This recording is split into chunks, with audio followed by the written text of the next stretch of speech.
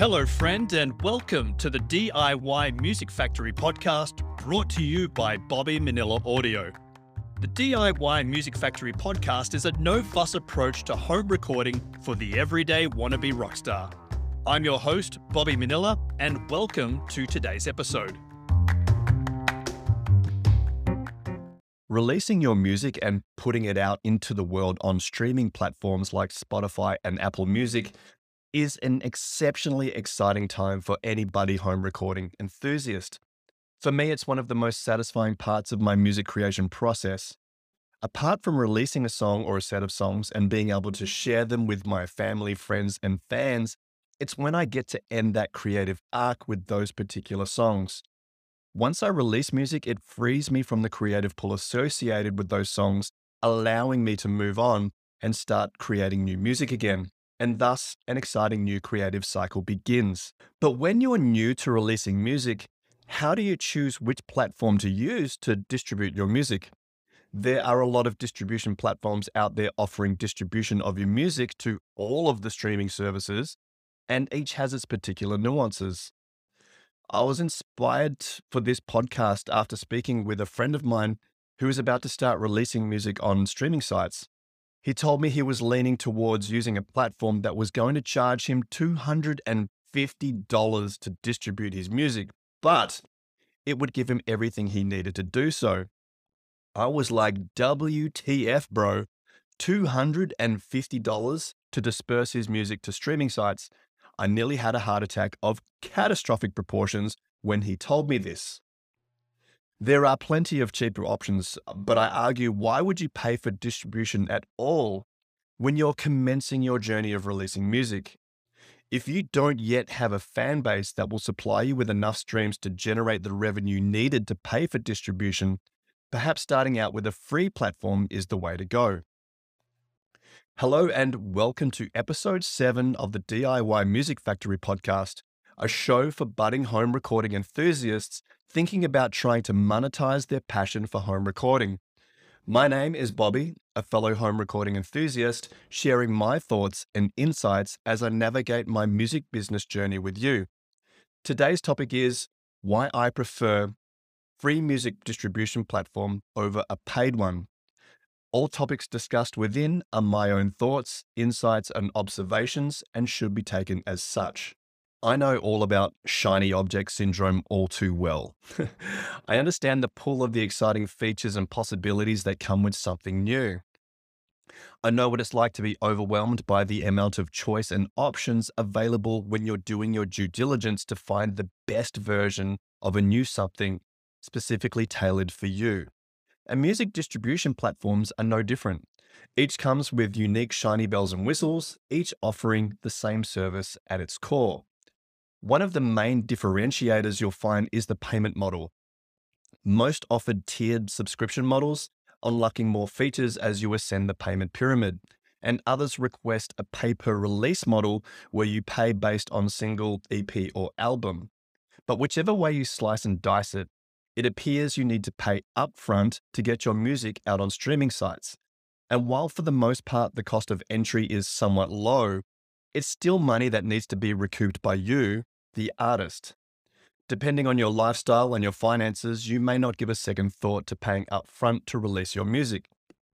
But some of us have family responsibilities that come first, and others may not have the financial stability or flexibility to commit to a payment model.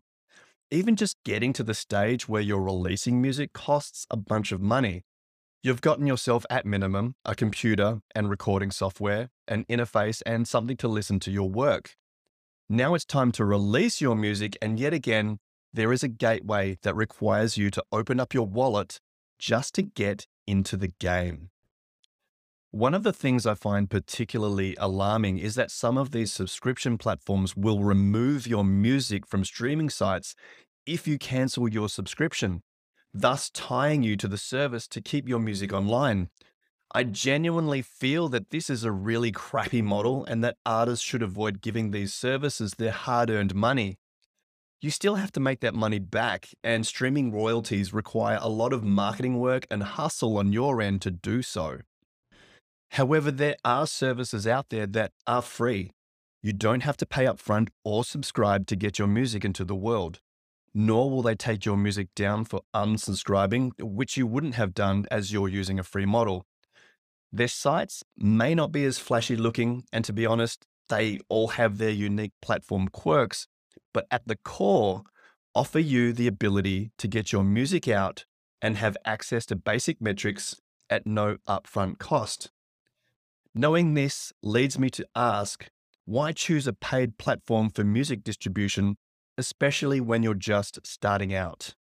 My humble opinion, take it or leave it, is that if you're a home recording enthusiast taking your first steps into releasing music, you should diversify your potential revenue streams, depending on what you're capable of and want to offer from your home studio.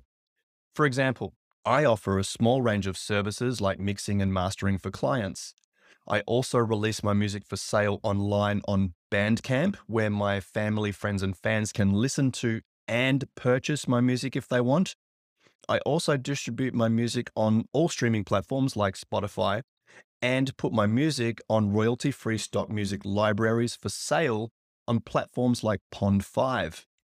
Even if you're not offering any services, I wholeheartedly encourage home recording enthusiasts and artists to diversify the markets in which they release their music and not put all of their eggs into the streaming service basket.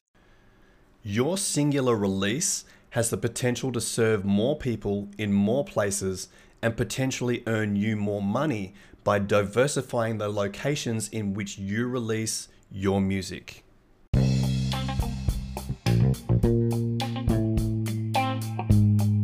Let's take a quick break from this conversation and talk about today's sponsor. Today's sponsor is me. Ta-da! If you're a rock-oriented artist in need of a little help with your project, I offer a small range of services to help you actualize the music you have inside of you. Head over to bobbymineraudio.com.au to see my services, listen to my portfolio, or schedule a call so we can talk about your project on a more personable level. That's bobbymineraudio.com.au. And now let's get back to the conversation.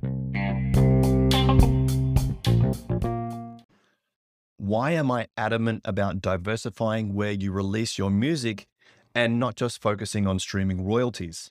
I'll answer that question with a question. Have you looked into the payouts of streaming platforms? It's not the most lucrative income model, but you can release your music and earn money if people listen.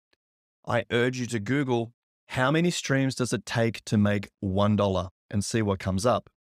The numbers vary from platform to platform, but it takes anywhere from 78 to 725 or more streams to earn $1 of streaming revenue. If you want to break it down even more, to make $100, you'll need to generate around 25,000 streams per month. So thinking about my buddy who was thinking about outlaying $250 on a distribution service, he needs more than 60,000 streams to recoup that initial outlay. If you're thinking about using one of the more popular sites that offer distribution for a monthly subscription, think about how many recurring monthly streams you need to merely recoup your subscription fees. Everyone's finances and situations are different, so spending money on a monthly subscription with no return on investment may not be an issue for some. But for others, a little thought and investigation into other scenarios does make sense. Now, I am in no way trying to discourage anyone from wanting to pursue their dreams of releasing music to earn money on streaming sites. Simply to put some thought into it and be realistic about your expectations. If you're newly starting out and haven't spent the time and effort cultivating an audience or fan base of people who will support you and your music, perhaps looking into a free distribution service is a better option. You can always change services later and use one of the paid ones once you've started releasing your music and put in the time to grow your audience, should you choose. But initially, I wouldn't be so keen to jump into a pay-to-play distribution service when I'm just getting into the game. You may have sensed by now that I am actually leading up to a reveal regarding a free music distribution platform. I'll preface this by saying that if you do your due diligence, you will find that there are a few of these services around. That said, over the years that I've been actively releasing music and helping my friends with theirs, I've become fond of a service called RootNote. RootNote offers both free and paid models when releasing music. After working your way through uploading your music and adding details and metadata of your songs, you have the opportunity to choose how you want to proceed just before sending your tunes off for processing. You can choose to go with a free or pay by release option. I always opt for the free option as it serves all of my needs. Like Bandcamp, artists will keep 85% of their streaming income when they choose the free alternative on RootNote. Now, I've got no problem with this because I currently don't have a massive listenership as I haven't done the hard work to build a solid fan base. I've got other things in my life that take precedence and require my time and attention.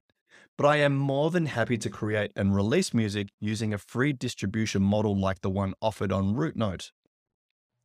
Even when you use the free model, RootNote gives you access to data and metrics to see how your music is performing and make informed decisions about how you might want to proceed as a music creator. As I have alluded to earlier, free sites like RootNote come with their particular quirks and nuances.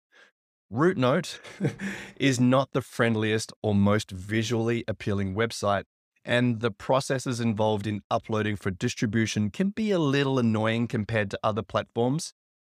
But like everything in life, once you've gone through it a few times, the site begins to make sense and the process gets easier. Knowing that RootNote is safe, that they won't take my music down, that their customer service is responsive, and that they are continually working to forge distribution relationships in new and emerging markets keeps me using the platform. And the fact that all this is free has turned me into somewhat of an evangelist for the platform.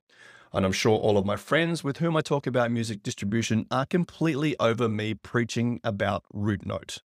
That said, I thoroughly encourage you to investigate the platform yourself if you want a safe, reliable, and free music distribution service. And that's it for today, my friends. Thank you for hanging out with me. I appreciate your company. Now let's go and make some music.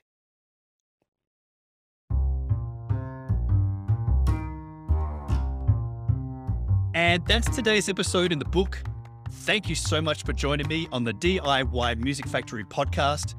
If you feel so inclined, could you please rate and review the show on Apple Podcasts or follow the show on Spotify? It would be a tremendous help and I would forever be grateful.